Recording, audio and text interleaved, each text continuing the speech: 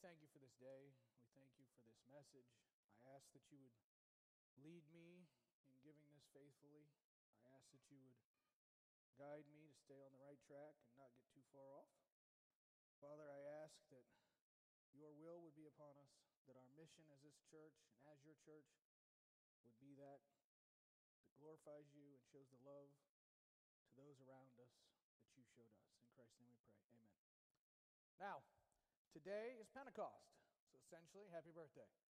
Today is the birth of the church, and is the day that the Holy Spirit fell upon the disciples in Jerusalem like a mighty rushing wind and like tongues of fire. And almost every church probably is talking on Acts, except for me, because I'm always different.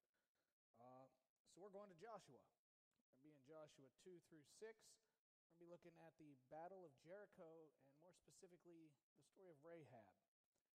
Now, we call them Bible stories, but they're not, in fact, Bible stories.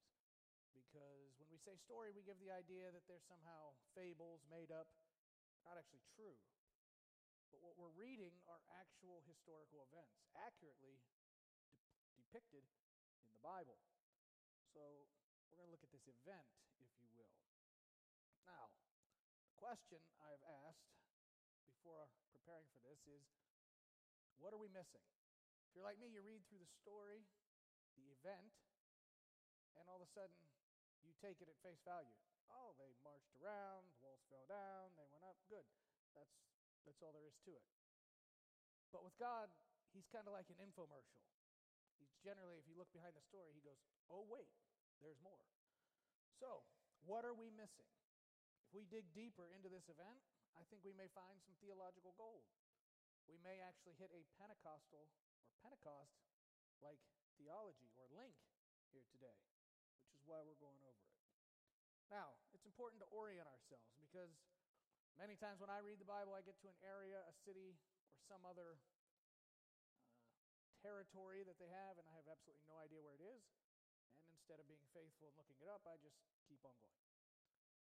So we're going to orient ourselves a little bit so that we know what's going on and where we're talking and the distances we're talking. So Joshua 2 begins with Joshua starting a reconnaissance mission. He decides to send out 2 spies. Now, I find this extremely interesting because Joshua is one of the 12 spies that Moses commissions. Now, Moses is commissioning them to search out the entire land. He sends 12 people. It's because of a bad report of the 10, only Joshua and Caleb give us a good report, that they end up wandering in the desert for 40 years and nearly all of them dying. So he probably decided, I don't need that many voices. He sends 2. Also, they're only searching out the land of Canaan with specific instructions to look at the city of Jericho in particular. Now, they're dispatched from a place called Acacia Grove. That might strike some memories for you. It sits 14 miles southwest of Jericho. So they got a little bit of a hike ahead of them. But it's also the same place from which Moses dispatched Joshua and the other spies. It's also the place where we find the people of Israel creating a problem for themselves by hooking up with the little ladies from Moab sent down after being advised by Balaam to Balak. So this is the area, this all happened in the same city. So we're going to take a look at Joshua 2, 1 through 7 here. And it says, Now Joshua the son of Nun sent out 2 men from Acacia Grove to spy secretly, saying, Go, view the land, especially Jericho. So they went and came to the house of a harlot named Rahab, and lodged there. And it was told the king of Jericho, saying, Behold, men have come here tonight from the children of Israel to search out the country. So the king of Jericho sent to Rahab, saying, Bring out the men who have come to you, who have entered your house, for they have come to search out all the country. Then the woman took the 2 men and hid them.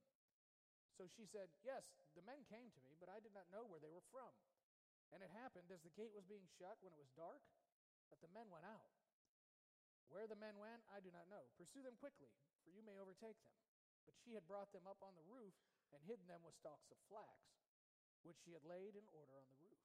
Then the men pursued them by the road to the Jordan, to the fjords. And as soon as those who pursued them had gone out, they shut the gate. So here's where we're going to start digging. As soon as the spies enter the city, they're found out. So much for covertness. Not only that, the king now knows they're there, they're spies, they're from Israel, what their mission is, and that they've gone to Rahab's house. Even though no one tells him they went to Rahab's house, he seems to know this. Notice that's a lot of information that he had pretty quickly on this secret mission.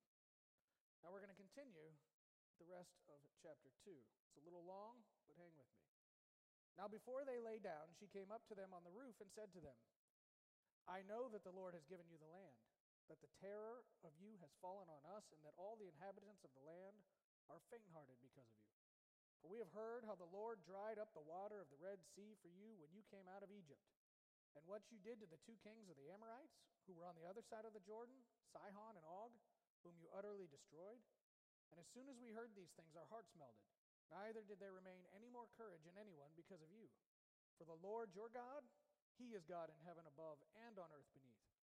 Now therefore, I beg you, swear to me by the Lord, since I have shown you kindness, that you also will show kindness to my father's house, and give me a true token, and spare my father, my mother, my brothers, my sisters, and all they have, and deliver our lives from death. So the men answered her, Our lives for yours. If none of you tell this business of ours, and it shall be, when the Lord has given us the land, that we will deal kindly and truly with you. Then she let them down by a rope through her window, for her house was on the city wall. She dwelt on the city wall. Notice they repeat that.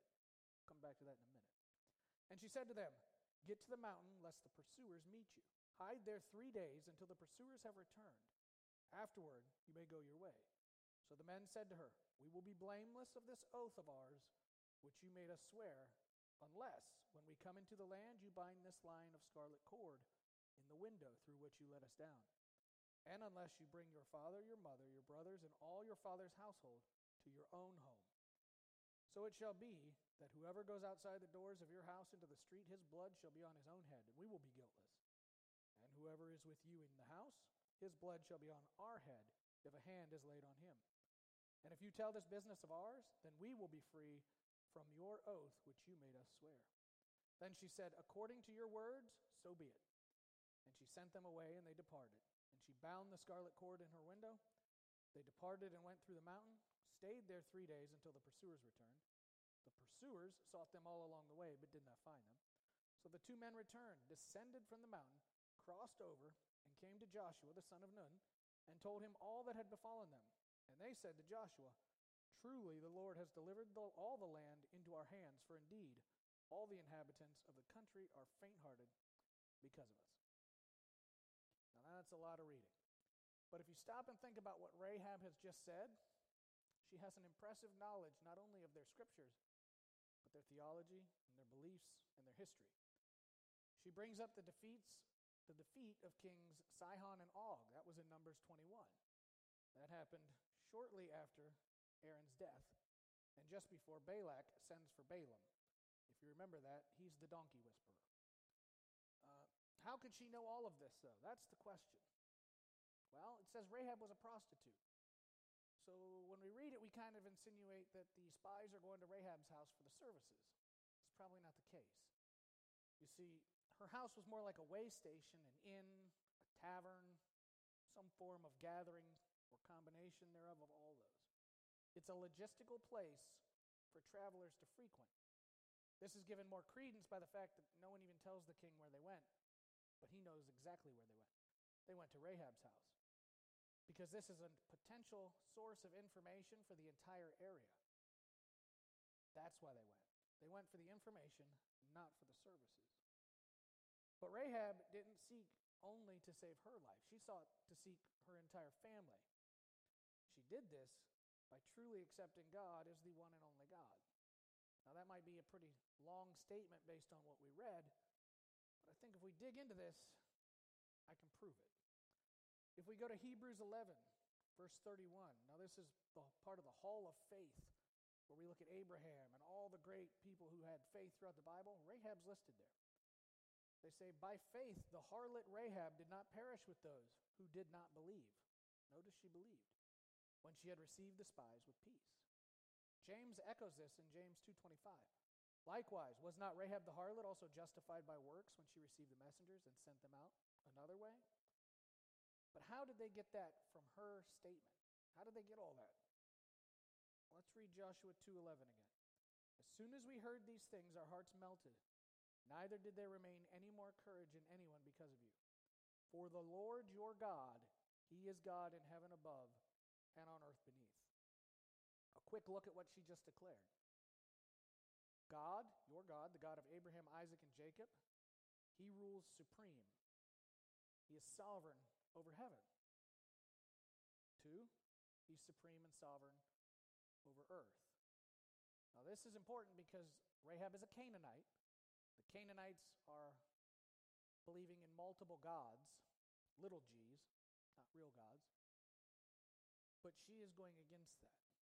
And these little g's, little gods, they operate in the heavens and on earth. That's kind of what gods do, if you know theology. That's where our God operates. However, keep in mind, she runs an inn, tavern, brothel, whatever you will, a logistics hub. We'll call it like a mixture of a modern-day truck stop and server farm, where all of the information, all of the news, all of the gossip, it all comes to this one place for the entire area. That's what she runs. And she has to be sensitive to everybody's religious beliefs, because if you read the news today, you know that when you're insensitive to people's religious beliefs, bad things can happen. And you can lose business. And she's got to be up on the times if anybody wants to come there. It's through this level of information and stories and events, she put it all together. She actually decides that the God of Abraham, Isaac, and Jacob, the nation of Israel, he's the one true God. And when Rahab refers to the Lord in that verse, that's the English that we put, Lord. However, in the Hebrew, she actually says Yahweh. So she calls him by name. That removes the gods of Canaan. What gods were those? They were Baal or Baal, Marduk, Ashtaroth, or Ishtar. Those were basically the same. And she basically invalidates them as false gods by declaring the God of Yahweh being God of heaven and earth. In fact, she continued. She didn't just say God on heaven and on earth. She specifically stated, in heaven above and on earth beneath. This probably caught their attention because it's a very specific saying. In fact, that specific wording is only found 3 other places in the entire Bible prior to this. And for that level of knowledge, I find it astounding.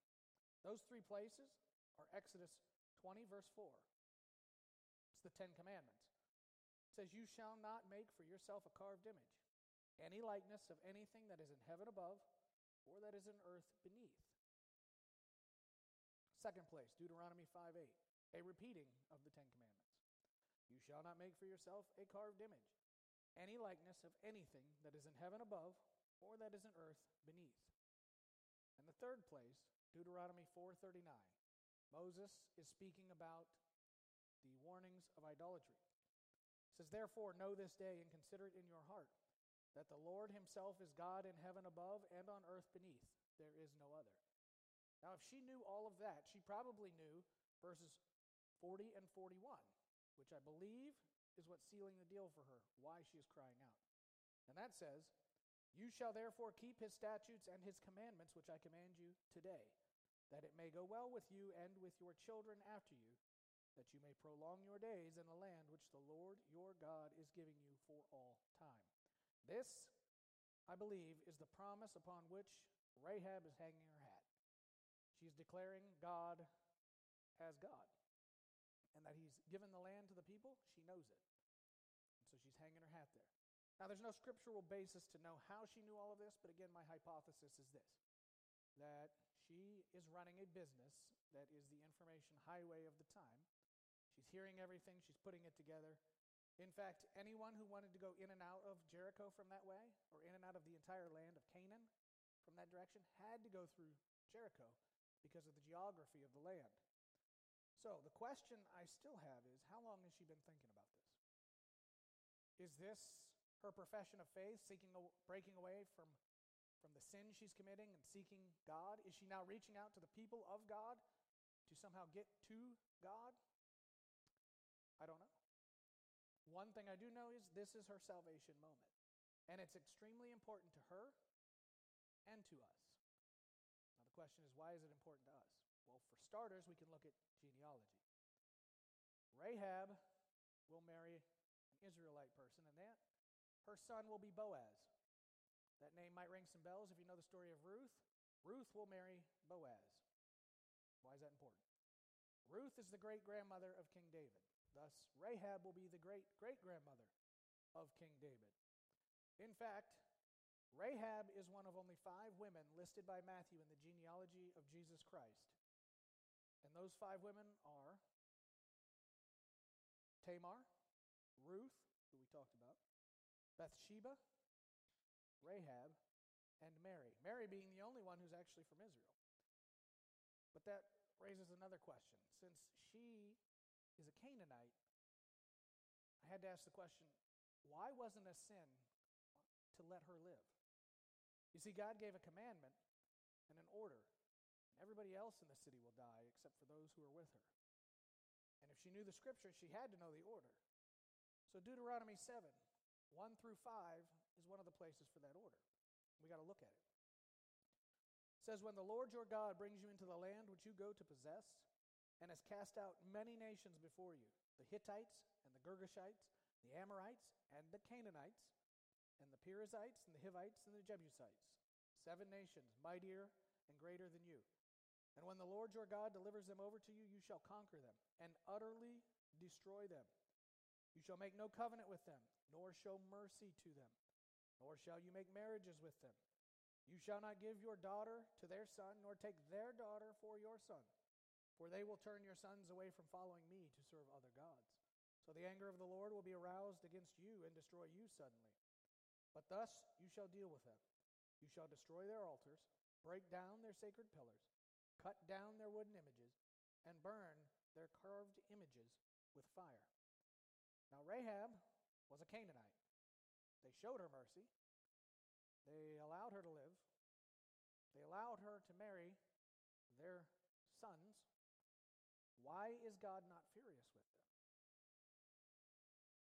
Look at another part where he issues the order again. Deuteronomy 20, 16 to 18. But of the cities of these peoples, which the Lord your God gives you as an inheritance, you shall let nothing that breathes remain alive. You shall utterly destroy them, the Hittite and the Amorite, and the Canaanite, the Perizzite and the Hivite and the Jebusite, just as the Lord your God has commanded you, lest they teach you to do according to their abominations, which they have done for their gods, and you sin against the Lord your God. You see, everyone else was different because of who they served, not because of who they are. God is not ordering the death of people because of race or nationality. There's only one race, the human race. And you're either saved or not saved. Here, people who wanted to serve other gods, the wages of sin is death. There you go. Here's what you've earned. God is the same. You see, Rahab is now serving God. She's converted. This means that Rahab is no longer a Canaanite. She's basically become a Jew. All her stuff washed clean. It's now God's. See, our stuff isn't inherently evil. Again, Abraham wasn't born a Jew. He came from Ur of the Chaldeans. It was through faith that Abraham was found righteous and actually started the Jewish line. No person in the Bible is any different than any of us, with the exception of Jesus, who's 100% man in the flesh and 100% God in the spirit. But he was tempted and lived as us. He did not sin. Later, we'll see that God will actually condemn the Israelites for a treaty they make with the Gibeonites in Joshua 9, 15 to 21. So why is he okay with Rahab but not with the Gibeonites? Because the Gibeonites saved their lives to continue to live their lives as they're living them. They don't want to be gods. They want to continue being Gibeonites. That's the problem. If you want to continue to be you, be you. But you're a sinner. You need to be gods. So the orders were exactly what they were, and Rahab had become one of them.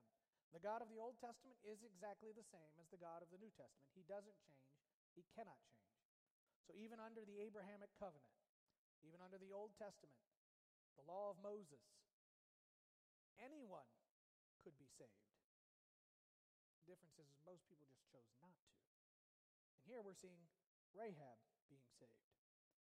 Just as we were of this world, and by faith in our Lord and Savior Jesus Christ, we decided that when we accepted the fact that he was born of the Virgin Mary as told by the Bible, that he was 100% man in the flesh, 100% God in the Spirit, lived a sinless life, sacrificed himself, not was murdered, not was killed, sacrificed himself for our sins, rose again on the third day, and now makes intercession for us, and we are sinners and can't get there except through him, and we accept that, that's where we are changed. And we're no longer of this world. That's 2 Corinthians 5:17. Therefore, if anyone is in Christ, he is a new creation. Old things have passed away. Behold, all things have become new. Now here's where the old and new start to mingle. There was even a sign. She had a scarlet cord which she hung in her window. She didn't hide it. No one was going in or out, but she had that sign in her window, a marking. We see in the New Testament a marking. Ash Wednesday, we do a marking. There's a marking on the forehead. The Antichrist will mock this with a marking on the right hand of the forehead. Markings are important, and it marks those who are to be saved from the wrath to come in this case. See, Rahab and those like her, those with her, they were to be removed from God's judgment. Joshua, at this point, has moved everyone from Acacia Grove, crossed the Jordan. They're now sitting at Gilgal, roughly 1.95 miles northwest of Jericho. But it's important to notice that after crossing the Jordan, they circumcised themselves. This is the sign that God gave to Abraham as a covenant. When he became a Jew, they were circumcised. Moses circumcised them after he led them out.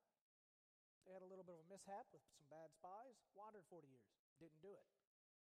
Now God is bringing them across the Jordan to enter the promised land, which he promised Abraham. Tried to do through Moses, but the people wouldn't listen. Now he's actually doing it. Again, they're circumcised. They're entering the covenant with God. It's after they've crossed and Joshua is close to Jericho that he looks up and he actually sees Jesus. This is a theophany, meaning Jesus appearing in the Old Testament before we know him as Jesus in the New Testament. Now we're in Joshua 5:13 to 15. It says, "And it came to pass when Joshua was by Jericho, that he lifted his eyes and looked, and behold, a man stood opposite him with his sword drawn in his hand. And Joshua went to him and said to him, Are you for us or for our adversaries? He said to him, No, but as the commander of the army of the Lord I have now come. And Joshua fell on his face to the earth and worshipped and said to him, What does my Lord say to his servant? Then the commander of the Lord's army said to Joshua, Take your sandal off your foot, for the place where you stand is holy. And Joshua did so." Something that is noticeable: no man walking around with a drawn sword in that day is out for a walk. You are ready for battle. So he is ready. Joshua asks, "Are you for us or against us?" Does he actually answer? He just says no. He's not for them or against them, because he is completely righteous. Everyone can come to him. He wants everybody to come to him, but they won't. And there comes a point where man's heart is hardened to the point that they will never accept him. We know that. That's even in the New Testament. So Jesus is saying, I am for anybody who chooses me. And if he said for you, that would have alienated anybody else who wanted to come to him. By saying no, he also allows Rahab to come. This is echoed in our New Testament, Revelation 2:15, where Jesus is talking to the church. "Thus you also have those who hold the doctrine of the Nicolaitans, which thing I hate." Notice he doesn't hate the Nicolaitans. He hates their doctrine that there was a different way to God. God doesn't hate anybody. He wants us all to be saved. But he does hate the things we do. And he is just, and he will judge. But no one who goes to hell or the lake of fire is sent there. They choose it because at some point in their life, They were given an opportunity to choose Jesus, and they turn away. Jesus tells Joshua to remove his shoe, much like he did Moses in Exodus 3:5 at the burning bush. Now, I'm starting to dig into this. I didn't get all the way through it, so I'm not going to make a profound statement. But the interesting thing is, Moses, the word used is remove your shoes from your feet, plural. It appears Joshua is told to remove his shoe from his foot. And if you go to the story of Ruth, and you see that they trade a sandal for land, that might be in there. But I don't know. I haven't got that far. I'm not making a statement. Just letting you in on my continued study. So if you remember this event, you know that the orders that Jesus gives to Joshua, those orders are somewhat strange. I want you to walk all the way from Gilgal to Jericho, around it one time, and come back. Have 7 priests with 7 trumpets in front, but do it completely silent for 6 days. That's the first part. Now, Jericho is an area of about 8 to 9 acres, we believe. It also set 800 feet below sea level. It is both physically and morally very low. Using an average walking speed of 3 miles an hour, the first 6 days look something like this. They leave Gilgal for Jericho. That is 1.95 miles, roughly 48 minutes. They walk around the 9-acre perimeter of Jericho, 2,415 feet, 0.94. 4.45-mile perimeter, 11 minutes. 1.95-mile hike back, 48 minutes. First 6 days took them a grand total of 1 hour and 47 minutes each, and they walked 4.35 miles. Now, can you imagine what it's like inside the city? You're all scared to death that they're coming.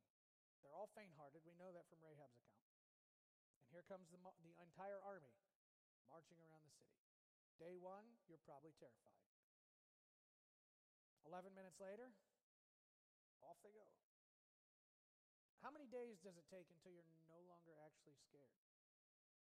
Till you think they're actually looking for a hole in your huge wall and they just can't find it? How long does your stand against their God start to take hold and you not care? You know, what is it, day 4, day 5, where they start looking at the sundial going, 11 minutes, we gone. The question is that how we have become as the church about Jesus' appearing for us? Where he talked that he would come and get us in an event known as the rapture. See, 2 Peter 3:3-4 says, knowing this first, that scoffers will come in the last days, walking according to their own lusts, and saying, where is the promise of his coming? For since the fathers fell asleep, all things continue as they were from the beginning of creation. Jumping ahead to verses 8-10, the beginning of it. But beloved, do not forget this one thing, that with the Lord 1 day is as 1,000 years, and 1,000 years is as 1 day. The Lord is not slack concerning his promise, as some count slackness. He is long-suffering or patient towards us, not willing that any should perish, but that all should come to repentance. But the day of the Lord will come as a thief in the night. Just like Jericho, 1 day, day 7 is coming for us. Day 7, the orders were completely different. March down, 7 times around, then they're going to let loose. When they let loose with the trumpets, and then the screams, the shouts of the people, Jesus promised them that the walls will fall flat. Then he tells them, go up and take the city. That word up, I want to take a look at, because it has several different meanings. One is ascend. That makes sense. It's up. Lead up. Lead out. Bring up. And it also means cause to rise. If we remove that from maybe a Jericho only and we look forward to our promise in the rapture, those are all very rapture-esque terms, if you ask me. And those, when we compare that to the theology in 1 Thessalonians 4:16-18, the rapture verses, if you will, given to us by Paul, it says, for the Lord himself, that's Jesus, will descend from heaven with a shout, with the voice of an archangel, and with the trumpet of God. and the dead in Christ will rise first. Then we, who are alive and remain, shall be caught up. That in the Greek, caught up is harpazo. When we transfer that to Latin, it's rapturus. That's where you get rapture. So rapture is not in your English Bible, but it is in your Bible. Caught up together with them, that's the dead and Christ, in the clouds, to meet the Lord in the air. Air actually means atmosphere. We're talking about within the worldly atmosphere. And thus we shall always be with the Lord. Therefore, comfort one another with these words. So now the day has come. Day 7 is here. What's that look like? 1.95 miles, 48 minutes. They get there. This time 7 times around Jericho. 3.15 miles, or 1 hour and 16 minutes of pacing around Jericho. Lap 1, everybody in Jericho is probably going 11 minutes. No problem. They're no longer scared about the invasion, right? But then comes lap 2. And everybody goes, something's different here. They might think, well, they're really looking for a hole now. Maybe this is Rahab. Maybe Jesus foresaw this. He thought maybe some people he was supposed to save were going to be a little bit lackadaisical at this point of his promises, of his warnings.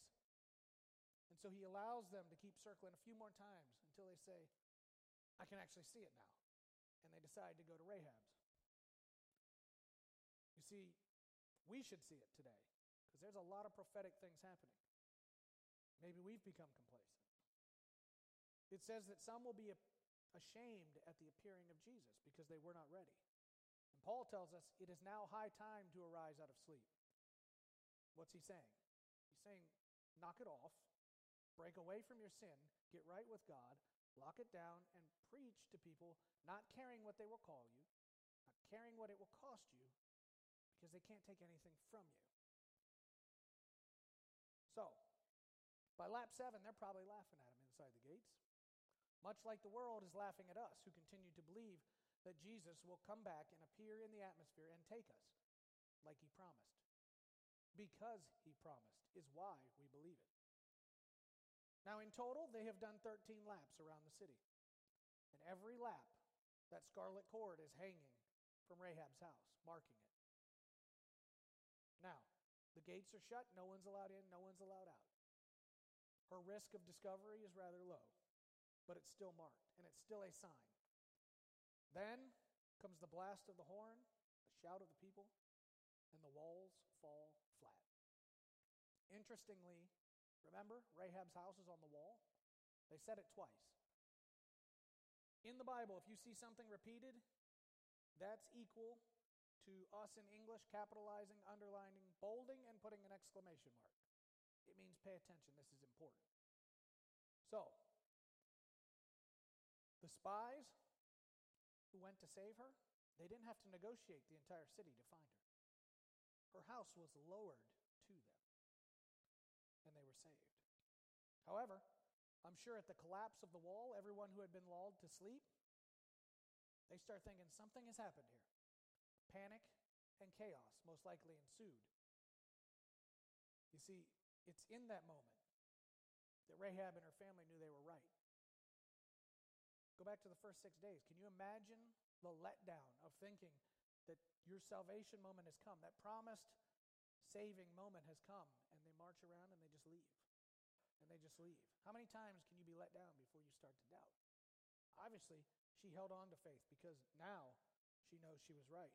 She had lowered them by a rope to get them out of the city, but now, if you will, her house is lowered to ground level and they just hand their suitcases out.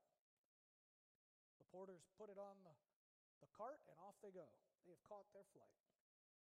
They are saved. The rest of the city, when their defenses are now lying in a heap of rubble before them, there's no time to change their mind. There's no negotiating a plea. There's no saving their life. There's no come to Jesus moment. Their death is sealed. That time has passed. Notice, Rahab's family, they had to come to where she was. She couldn't go get them at that point. Once the invasion started, the house wasn't even where it was before. It couldn't be found. No one who had delayed and now saw the walls come down could go to Rahab's house to find her. house wasn't in the same place. Much like us, interestingly, we will not be in the same place. When the rapture happens, the church goes away. It says that God will send a strong delusion to those who failed to accept his gospel, that had heard the gospel before and turned away from it. But again, like an infomercial, wait, there's more. The saving promise to Rahab we read, she only asked about her family. But the promise they gave her had nothing to do with her family. They said, anyone who is found in your house will be saved. She could have brought anybody. Much like Lot went to tell his son-in-laws and they just rejected and turned away from her. They all died. Some people accept Rahab's plea for safety, and they're saved. Jesus said in John 14:2-3, "Behold, I go to make a place for you, for in my Father's house are many mansions, homes. And I will come and get you and take you to where I am." You see, Jesus will remove his bride, the church, from the earth before the wrath to come. Just as Israel removed Rahab and her family from the judgment on the city before they killed everybody. And when we are removed, literally all hell on earth will break loose. If you think it's bad now, just wait. Because once the church is gone and it's in the hands of evil, when they get what they want, they don't want the prodding, moralistic condemning of their actions. When they get what they want, what's going on in the world today is going to seem like an all-inclusive vacation that's been paid for compared to what is coming.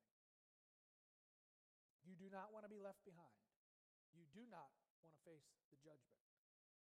If you're looking, if you're paying attention, you can see the prophecies of Matthew 24, Mark 13, Luke 21 circling us today. Something is going to happen here, and the warnings are all around us. This sin, the love of many growing cold. What is good is called evil. What is evil is called good. We kill the innocent and most vulnerable among us out of convenience. This will not go unpunished. We have the times of Noah and Lot circling us. And if you're paying attention, something is going to happen here. Time is short. We must be right with Jesus. We can't follow God, the little g, and we can't take all the ways to heaven that the church is professing today. There's only one way. It's only through Jesus. He is the one way, the narrow path. Rahab got it right, and she was saved. Everyone else got it wrong, and they died. Those are the stakes today. You have to be ready. This is one flight you do not want to miss. You can't be late.